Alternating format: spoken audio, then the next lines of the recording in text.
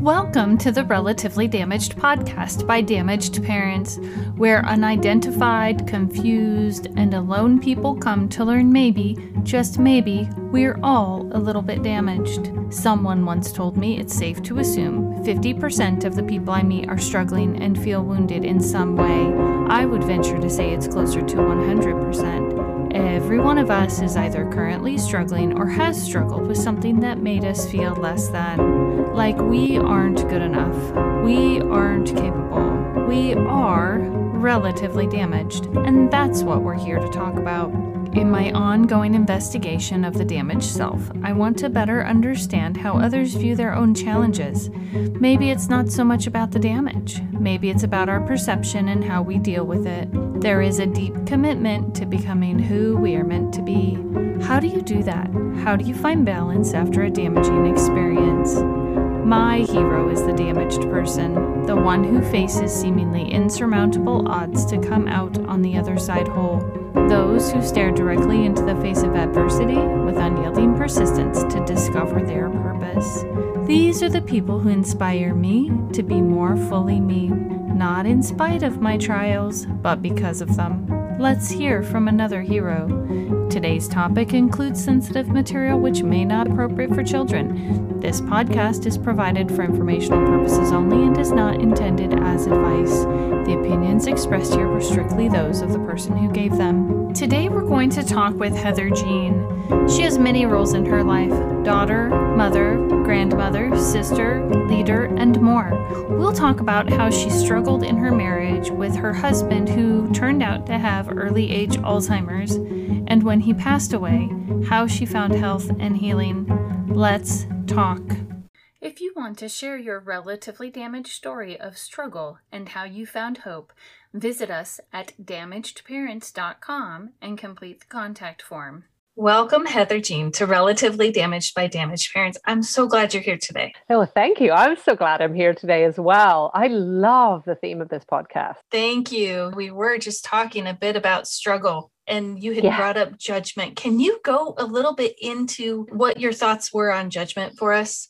Yeah, I think I'm at a stage in my life, and I don't mean because of age. I mean because of what's happened in this last year where a lot of us had to get quiet. We were isolated. I'm in the UK, so we've been isolated for over a year now. And that's purgatory for me, being isolated, because I had to get quiet with things. But what it did make me aware of is how much I judge the feelings, because I've spent most of my adult life avoiding the feelings, which is a red flag in itself.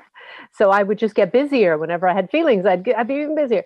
So when I had to get quiet, I learned that I didn't accept feeling bad. So I felt like I always had to be happy or appear happy. And that I knew intellectually that wasn't true. But when you get right down to it, at least for me, I was judging that feeling bad is a bad thing. You know, feeling emotions, feeling the need to release, feeling the need to be angry or have space, or judging our own feelings is one thing. And then the other thing that we tend to do is compare ourselves to other people. So, you know, I would always say, oh, it could always be worse. And then it's not really about comparing ourselves to other people's stories.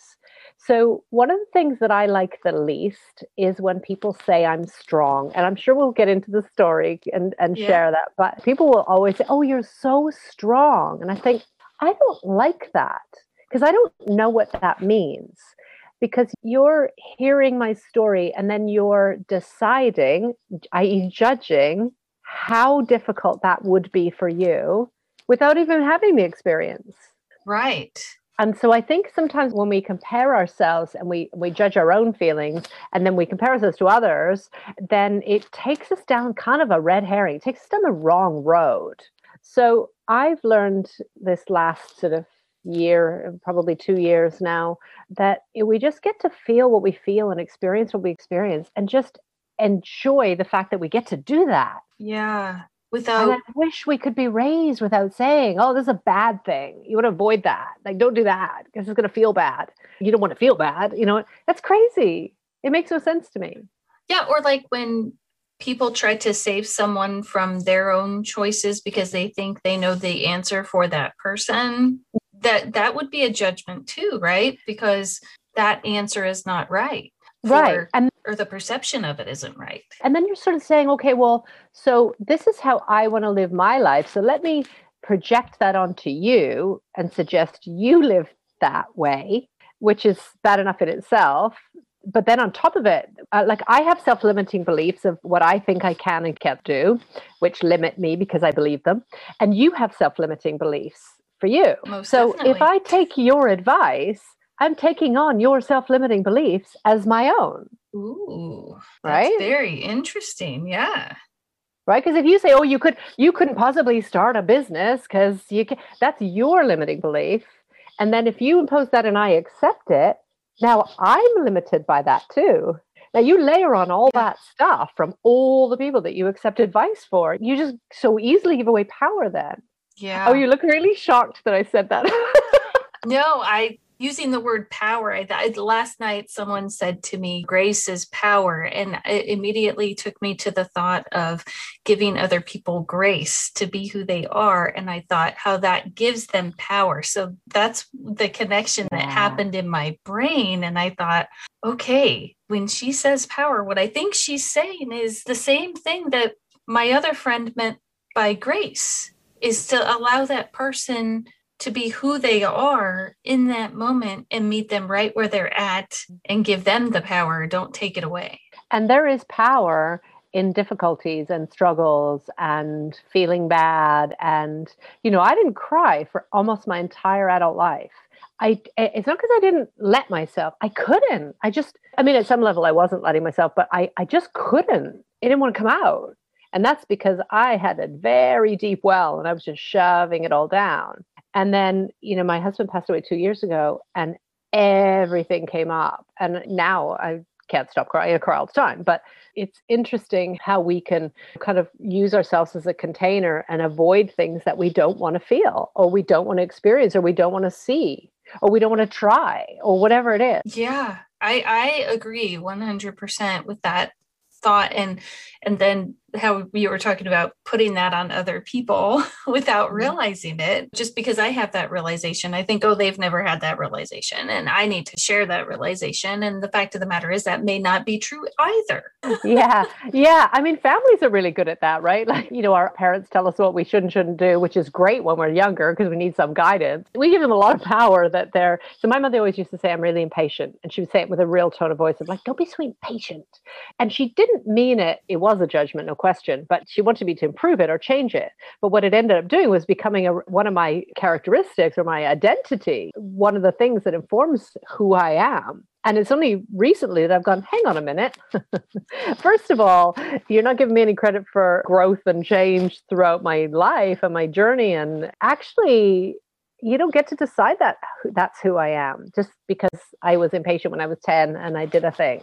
Yeah. And it was one moment. And I was just thinking about that this morning, the memories we choose to hang on to versus not. And I still don't totally understand.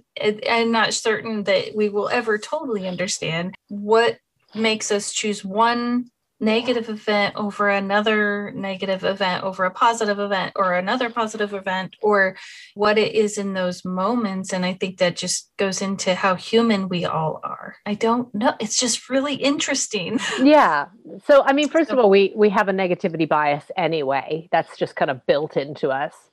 So that negativity bias would highlight those points, right? That would kind of cause us to see, and then you add language patterns within your family or from when you're younger or whatever. So my mom would say, oh, you spoiled the day. It's like, well, this one bad thing didn't make the rest of the day not happen. That makes no sense.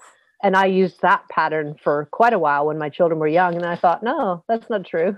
It didn't ruin the whole day. But we tend to focus on those negativity things. And then what we do is we make associations between those and go, oh, that was like the last time. Every time we have a day out, you ruin it or whatever the thing is. And then we make all these associations. We get into this big loop. So that small thing that happened where I dropped my ice cream or whatever, then becomes this really big colossal thing. And then you vividly remember that day you dropped your ice cream because we're looping onto it, all kinds of other negative associations. And then it gets stronger and stronger. And if I had my time again, my children are grown up now, my youngest is 20. So if I had my time again, I would it reinforced the positive. I did do that, but I don't think I did it enough to reinforce the positive moments and sort of say, so what was good about it? What did you enjoy about it? And I did do that practice, and I did go back through, what happened today, all the things, no judgment, just all the things that happened. And then I failed a math test, and then I had a nice dinner, and then I visited a friend, and then I got in trouble because I was late, and then I did this and this and this without judgment. And so that's helped a little bit about them sort of internalizing the negative. And so far in its early days, but so far a lot more of their memories seem to be positive, whereas I think the language patterns that my parents used were much, or certainly my mother used, were much more about focusing on the negative and how she felt about that when I did the thing. And so I think where you choose to focus is where that energy will go, and you'll store that. Right. So I'm thinking maybe you could take us through your journey of your struggle and give us, I usually ask for tips and tools at the very end, and maybe we could just go over what those are at the end. But I would really like to hear the struggle and then how you worked into that positive, not positive, but maybe a more neutral mindset versus like the positive. Because I'm thinking what I'm getting from you is that it's not necessarily positive. It's not necessarily negative. It is. And how do you get there with so many challenges? Yeah. So I didn't have a difficult childhood at all. I think I was a difficult child. I was certainly programmed to believe I was a difficult child because I was very free, and I didn't have a lot of filters, and my mother didn't appreciate that. And so she was raised by English parents, right? So, and I now live in England, ironically. So I kind of understand that culture more about don't make a fuss. Stiff upper lip, all that stuff is real, and it's true today as well. I'm looking outside my window. So there was a lot of, you're not supposed to make a lot of fuss and don't embarrass me and all those kind of things. So then when I grew up and got married, I was in an abusive marriage. I don't know if I told you that before, but I was in an surprise. Yeah. So I was in an abusive marriage, mostly mentally and emotionally is what has stayed with me and what I continue to process. And I was in the Middle East as an expat, and I was the expat. And so I was fortunate because I had company housing, and there were a lot of things in place that made it easier for me to be a single parent. Because after my husband eventually left and I managed to get him to leave the Middle East, then I found out I was pregnant, had my first child on my own. And of course, when you're an expat, you're with people that you're really close to, but you wouldn't have chosen in the outside world. Your kind of selection pool is fairly small. So you just form a community. And I had no family there. So then I met what became my second husband, also in the Middle East later. And I don't think that I was aware that I had a lot of trust issues. I don't think that I was aware that I had internalized a lot of the abuse that I had gone through. I knew, intellectually, I would say, oh yes, of course these things have to affect you. But I don't think I really believed that it did affect me in a deeper level. I don't think it really made me think that, oh, I don't need to address these things and work through them. Right. And at that time, with the abusive husband, were you aware you had been in an abusive relationship? Oh yeah. I mean, okay. Oh yeah. Yeah. Oh yeah. No question. Yeah. No question. Well, I wasn't until I was married. That started right after the honeymoon. Okay. It was like a whole different person. Okay. Yeah. That's interesting. And then, so there was. Yeah. He was a totally different person before we got married. Okay. Fully. Yeah. Yeah. And then it was almost like, okay, well, you're mine now. Ah, okay. That's really interesting. Yeah. So my ex-mother-in-law said the same thing happened to her when she got married. But I didn't know that. Nobody talks about that stuff. It's like, thanks. You could have let me know that. Yeah. She later disclosed to me that same thing had happened to her with her husband. So that, my ex-husband's father. Yeah. So you have these behaviors that you kind of picked up to protect yourself, if you will, and took them to the new relationship. And yeah. What happened there? Well, that didn't go so well. He also had trust issues, my second husband, because he had been married before and his wife had left him when he had two very young children, like 18 months and about just over 3. So he also had trust issues because she just kind of left him with the children. So the two of us get together, and it just felt like healing to have this connection. And so you can imagine two damaged pieces come together. They don't make one whole healthy piece. And you can't heal each other. I mean, that's a myth anyway. You can't heal each other.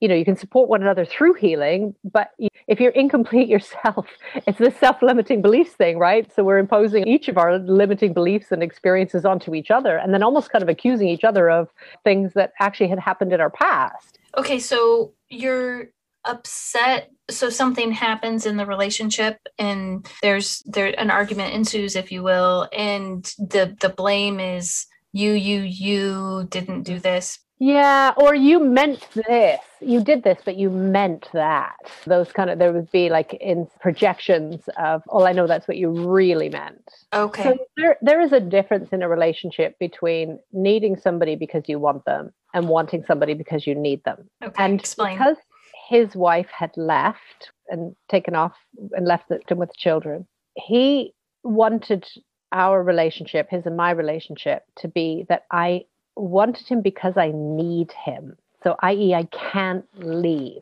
So rather than saying, well, I need you because I want to be with you, I want to be here.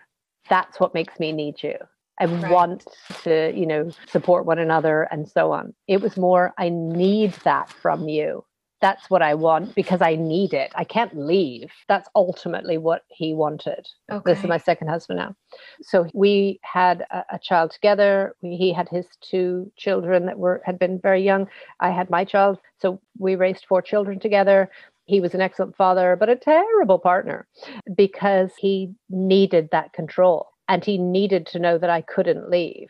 So there was a lot of what I now see as very low-key abuse with invalidating my emotions instead of saying, no, that's not true. And, I'd say, I feel this way. And he'd say, no, you don't. And he'd say, everybody knows that's not true. So then I would start looking around like, oh, wow. Like, okay, obviously the whole world thinks I'm a fraud. There was a lot of that kind of game playing, which was deliberately intended. Well, not deliberate. That's not fair because he can't speak to that, but seemed deliberately intended to control me to feel like I needed to stay here because I have no other option. I don't think he realized that's what he was doing. There's a huge amount of gaslighting. So what happened was we had met in the Middle East and then we all moved back to the UK. And so he had his 2 parents. He was an only child. He had no other family, just his 2 parents.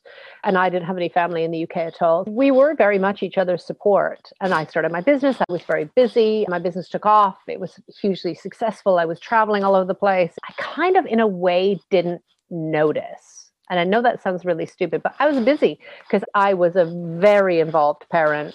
I had my business. I was very social. My kids joined rugby on a weekend. I would be there. I'm in the club. I know So I just went to my personality default of let's get really, really busy. And then I don't have to notice these things. So it was at some level quite deliberate to ignore those things. And I don't know where this started, but in his 40s, he got Alzheimer's. He had early onset and we just couldn't get it diagnosed. In fact, it's very difficult in the UK to get it diagnosed for someone under 65 because it's not supposed to happen. So there was a lot of gaslighting that went on. There was a lot of that. He asked me to do something or tell me he was doing something. And then later on, I'd say what happened. And he'd say, I didn't say that.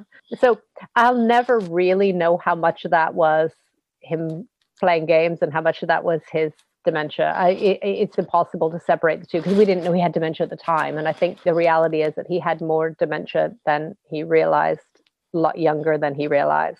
And we just couldn't get it diagnosed. And in the end, he got to I guess he was in his 50s before we had it diagnosed. And I went to a private drugs company to a private trial because the National Health System in the UK wouldn't diagnose it. And I got it diagnosed that way. Wow. And he was on a drugs trial and we were able to do things to improve the quality of life. But I became a carer then. And for a long time, we hadn't had a relationship. We had a partnership in terms of raising our children, but we hadn't had a partnership in terms of he and I having a relationship together. What was that like, caring for someone who you thought had gaslighted you and then come to find out there's Alzheimer's and then you're the primary giver? How did that feel? Like that sounds extremely difficult to me. The main reason we didn't have a relationship is because I was angry. I felt like, and bear in mind, I've been through my first marriage. I have a pretty good idea of what gaslighting feels like. So I'm now accusing him of that, because we keep projecting all these things.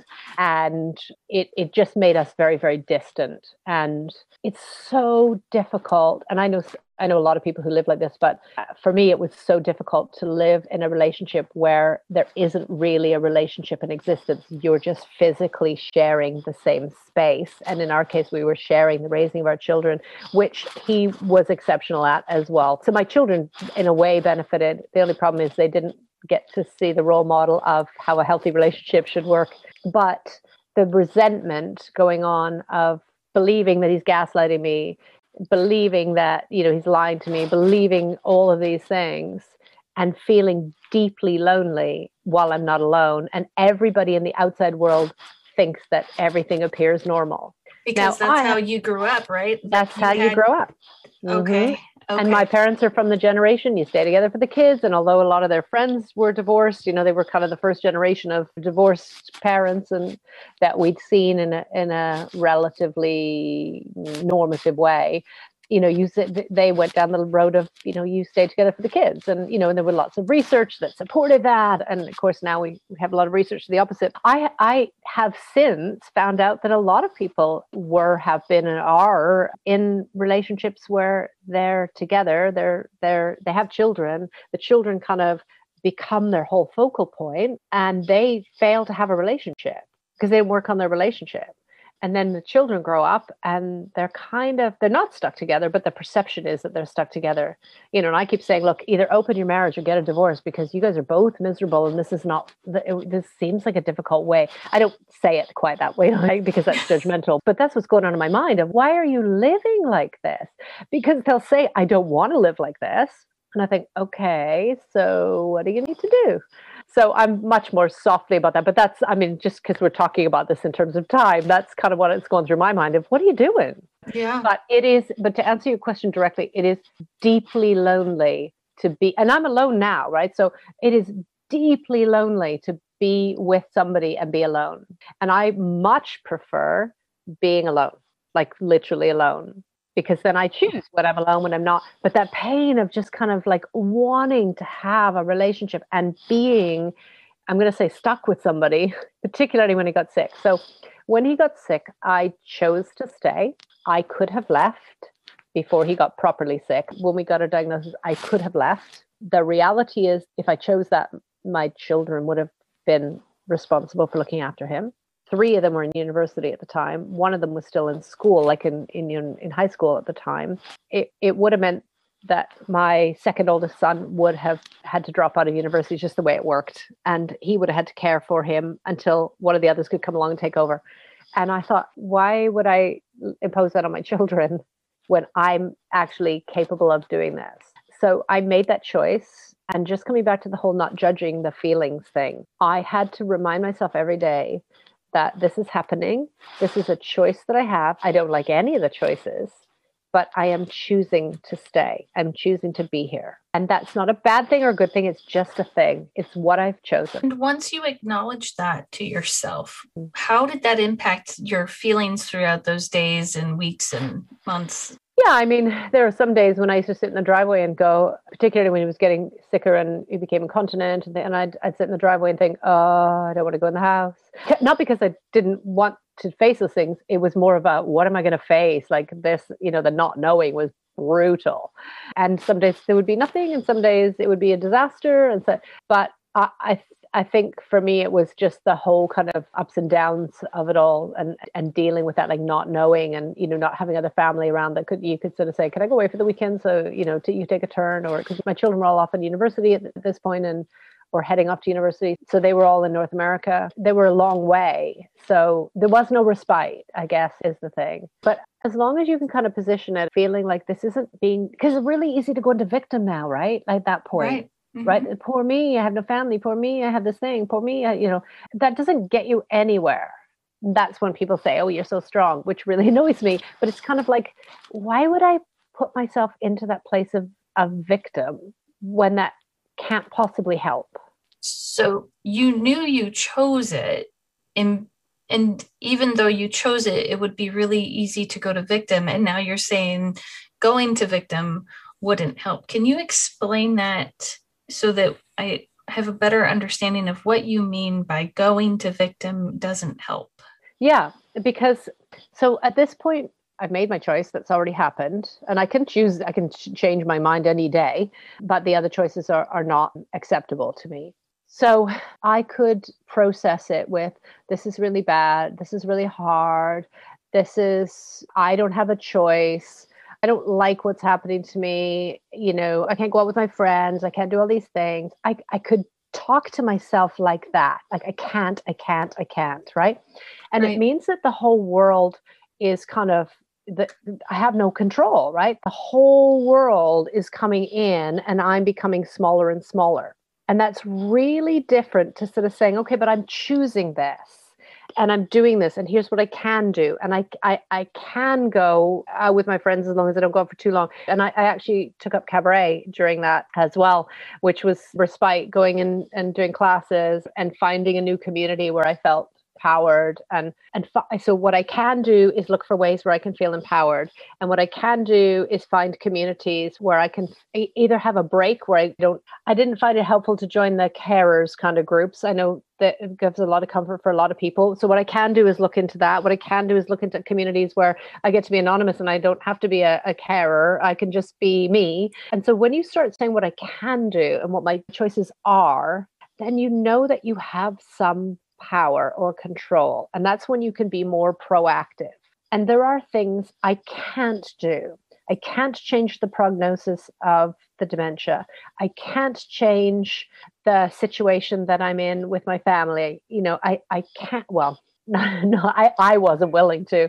I can't change where I'm living. I can't change the past. I can't change. So let them go, right? So I live by control the controllables. So control what you could impact and not what you couldn't impact, or what you weren't willing to impact, right? Because I heard you say, I can't leave the relationship, and then you restated and said, well, no, that's not true.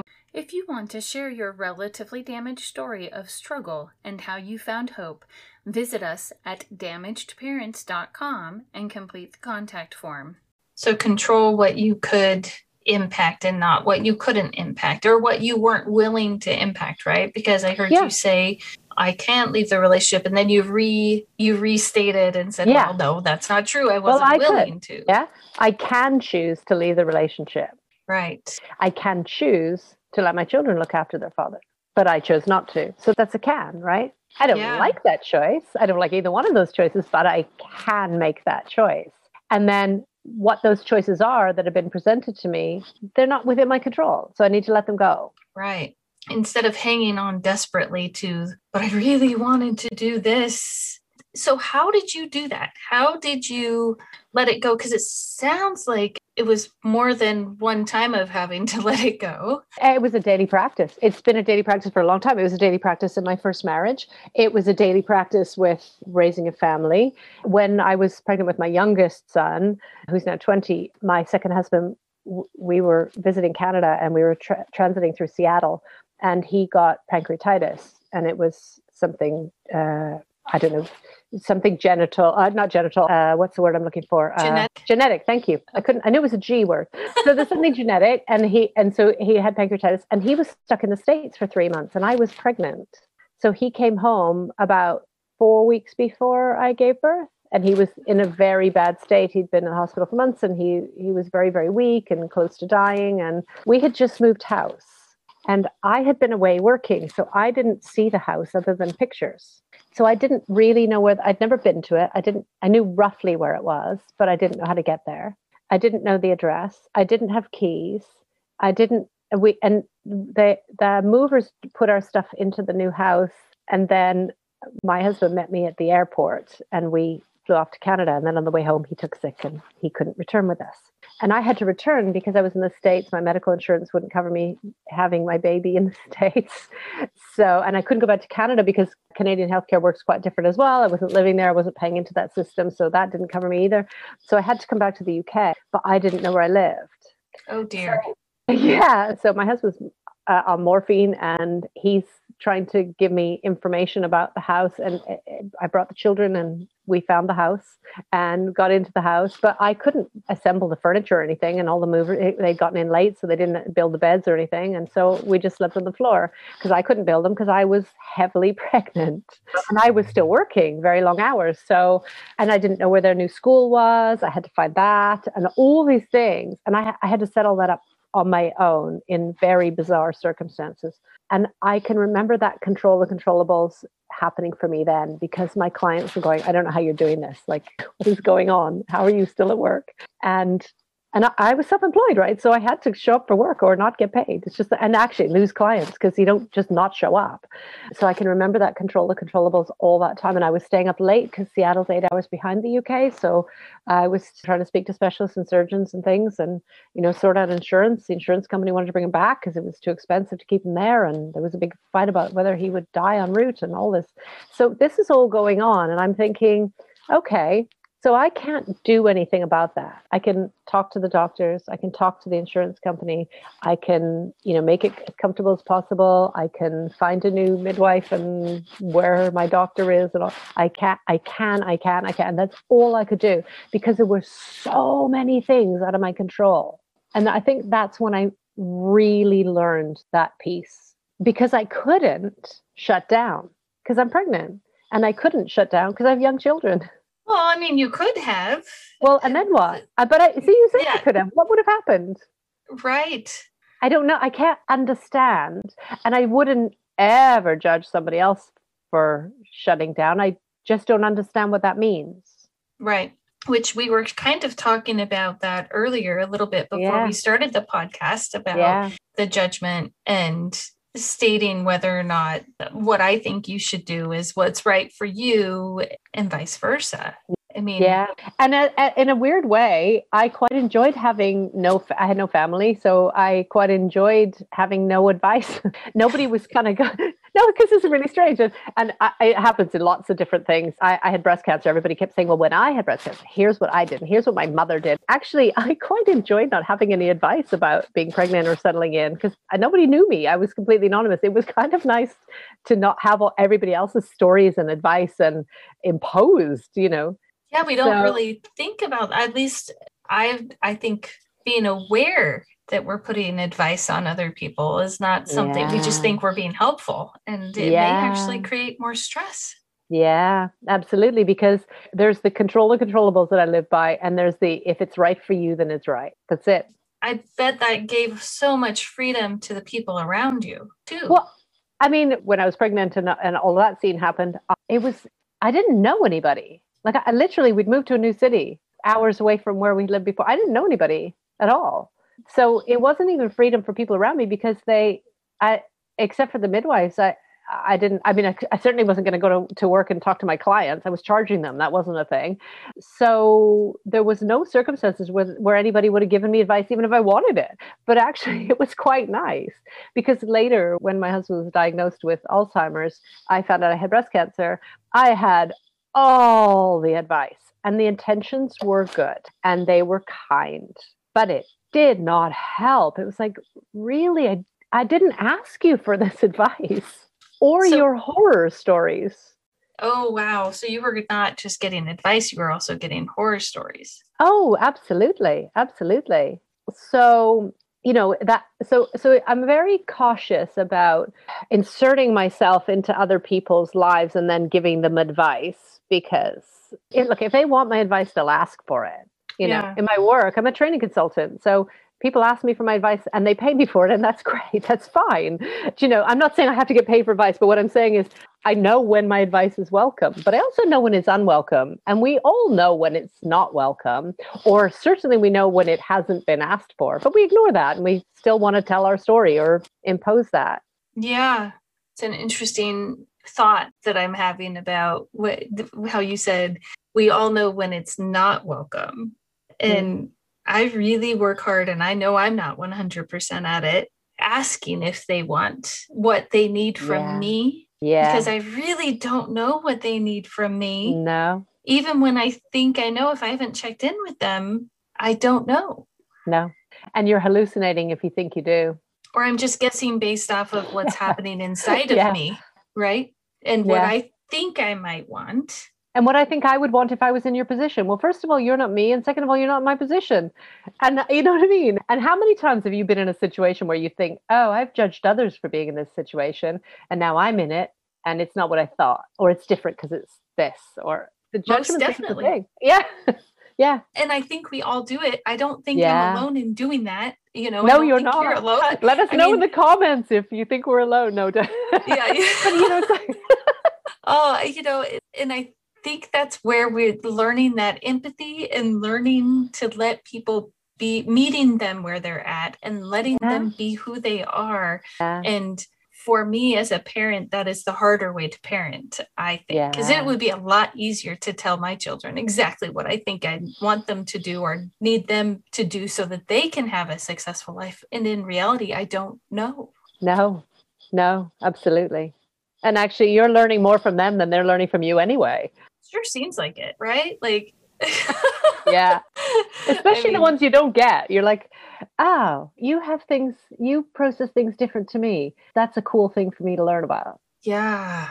Yeah. And it's so easy though, as a parent, I don't know if this happened to you, but as a parent to think, and I know I haven't spent 100% of the time, nor with them all day, every day, right? Even during COVID, they're off doing different things than me. And who am I to think that they would even think the same way I'm thinking? Yeah, you can't. For you, how do you remind yourself of that? So I have my oldest and my youngest they think quite similar to one another, and they seem to understand one another, even though they're 15 years apart. They just have a similar kind of nature and way of processing things. My second youngest one is very much like me. He always says we're basically the same person. And I can say to him, I know what you're thinking. I know why you're thinking it. And later on, you're going to see why that might not be your only choice. I can kind of preempt some of his thinking. And actually, I've been doing this course and I was doing some homework on Monday night. And I said, oh, I've got to finish my homework on Monday night. It's due tomorrow. And he went, of course it is. It's like he just gets it because that's how he processes. And my second oldest processes entirely different. He would have everything done and ready way in advance, right after it was assigned. So I'm kind of, that's a really cool thing to learn, you know. And that if you can really kind of see where people are, you don't have to be the expert, you know. You just get to kind of go, what's your thinking there?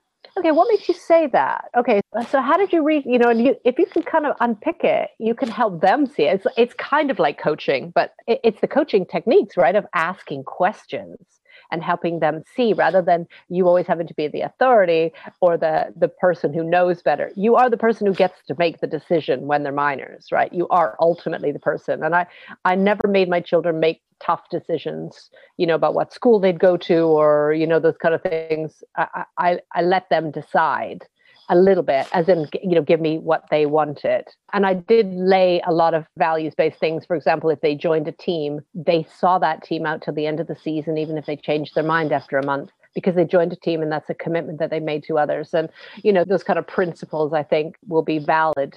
But I also, what I didn't realize with my children is how much they take on what you do or don't do. Like, if you're not modeling the way, you can say what you like, they won't take that lesson. So I didn't make time for self-care, for example, ever. Right. Mostly because I didn't want to feel the feelings, right? So if I paused and sat in a hot bath, or if I paused and took some downtime for journaling or something, I don't know what would have happened, but I didn't want to feel that way. So I just kept really, really busy. And now, no surprise, they don't love self-care, you know, and I'm thinking, yeah, because I never did it. I never showed you what that meant or how to do it. Which would be really hard. So they're going to have that struggle to figure out. Yeah, now they get to figure it out. And they're watching me go through it now. They're watching me go through this whole thing. Like, asking for help, that's a big deal. I don't like to ask for help. I'm getting so much better at it since I've had this downtime of 2020. But I didn't like to ask for help, and I never liked to accept help even if it was offered. So I could be struggling. I could be like carrying really heavy bags and somebody who said, do you want some help with that? And I go, no, that's fine. Even though I would love some help with it, I would still struggle. It's weird. It's a part of it, how imposter syndrome shows up for me. But so I am getting a lot better at that. But we talk openly. And my father didn't ever accept help and still won't. You know, we always talk, he was a proud man, that kind of thing. You know, it's like, actually, that doesn't really explain it. And especially here in the UK, because we're all supposed to be fine. That's just kind of how the culture works, hugely generalizing here, but that is I have more of a Canadian philosophy on these things in that way, but I've been in the UK a long time now, and it still does inform that whole kind of I'm supposed to be okay. And so not asking for help is a big deal. And we talk really openly about that, about how I didn't parent you to do that. I wasn't parented to do that. I didn't understand it. I get it now. I made a major mistake.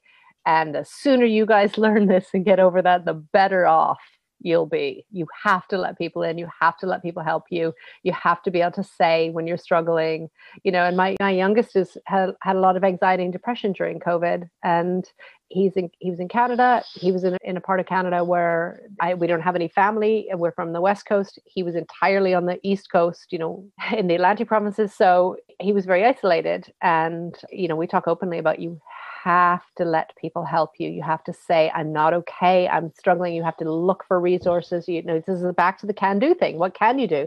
There's counselors on campus and there's these things. Talk to your friends and share these things, and, stop feeling like you have to hold them in and be just yourself.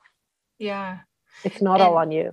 Yeah. And it sounds like he was able to do that during that time. And yeah, he wasn't for most of 2020. He hid. And he just sort of lived in like denial and just kind of, I'll do that tomorrow. I'll do that tomorrow. And this huge procrastination. And then, of course, the anxiety, especially if you're already prone to it, for any of us, the anxiety builds up. But if you're already prone to anxiety and then you've gone into a depression, you really just can't get out of bed in the morning. Then, I'll try tomorrow and tomorrow. And then the longer it goes on, the more failure you feel, and that feeds it. So he came back at Christmas, at very last minute. Like, he traveled on Christmas Eve because he wasn't planning on coming. And he was uncomfortably thin, where he just hadn't been eating.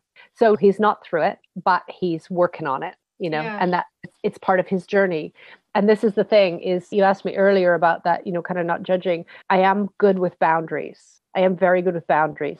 I can help you, but it's your journey. I wasn't the one who had Alzheimer's. I didn't experience that.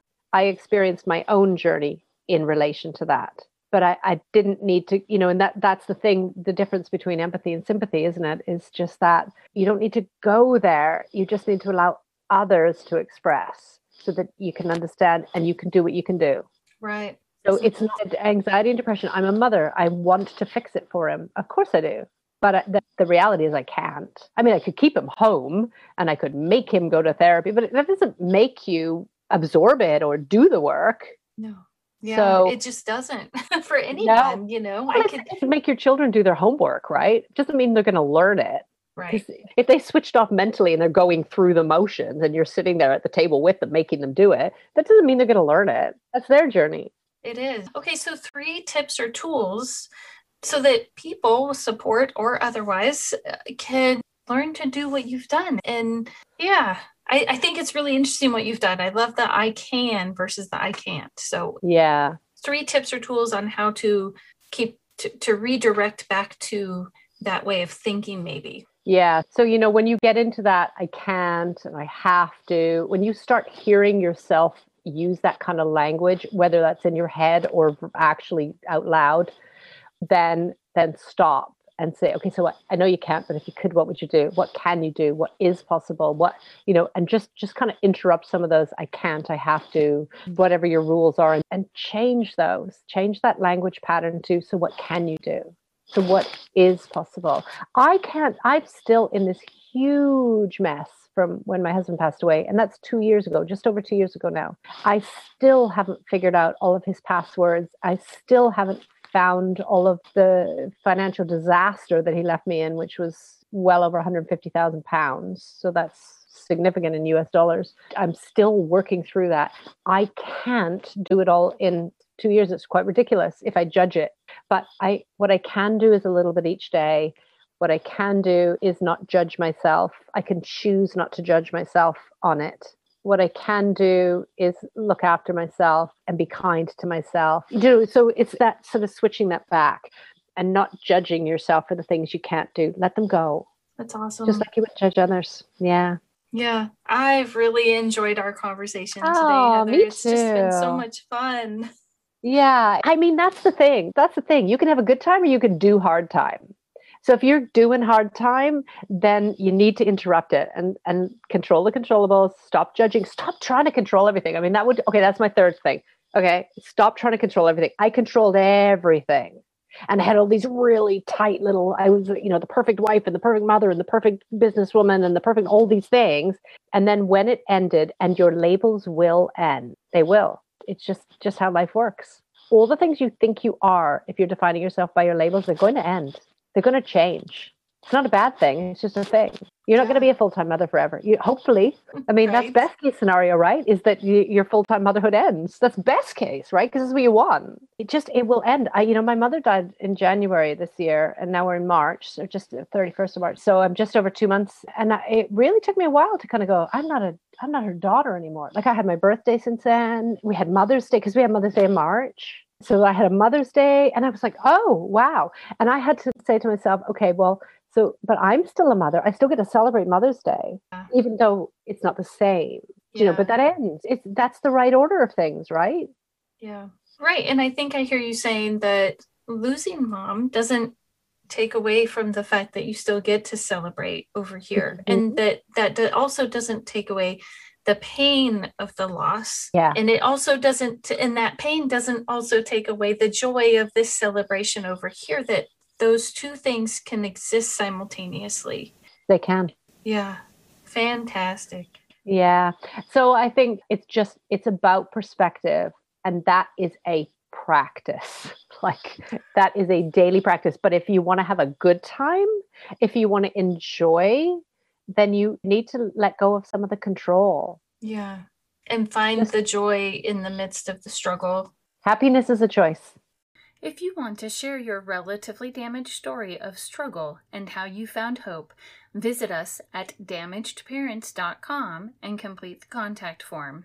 Thank you for listening to this week's episode of Relatively Damaged by Damaged Parents. We've really enjoyed talking to Heather Jean about how hard it is dealing with the challenges of a dysfunctional marriage and early onset Alzheimer's. We especially liked when she pointed out that struggles are just incomparable. To unite with other damaged people, connect with us on TikTok. Look for Damaged Parents. We'll be here next week, still relatively damaged. See you then.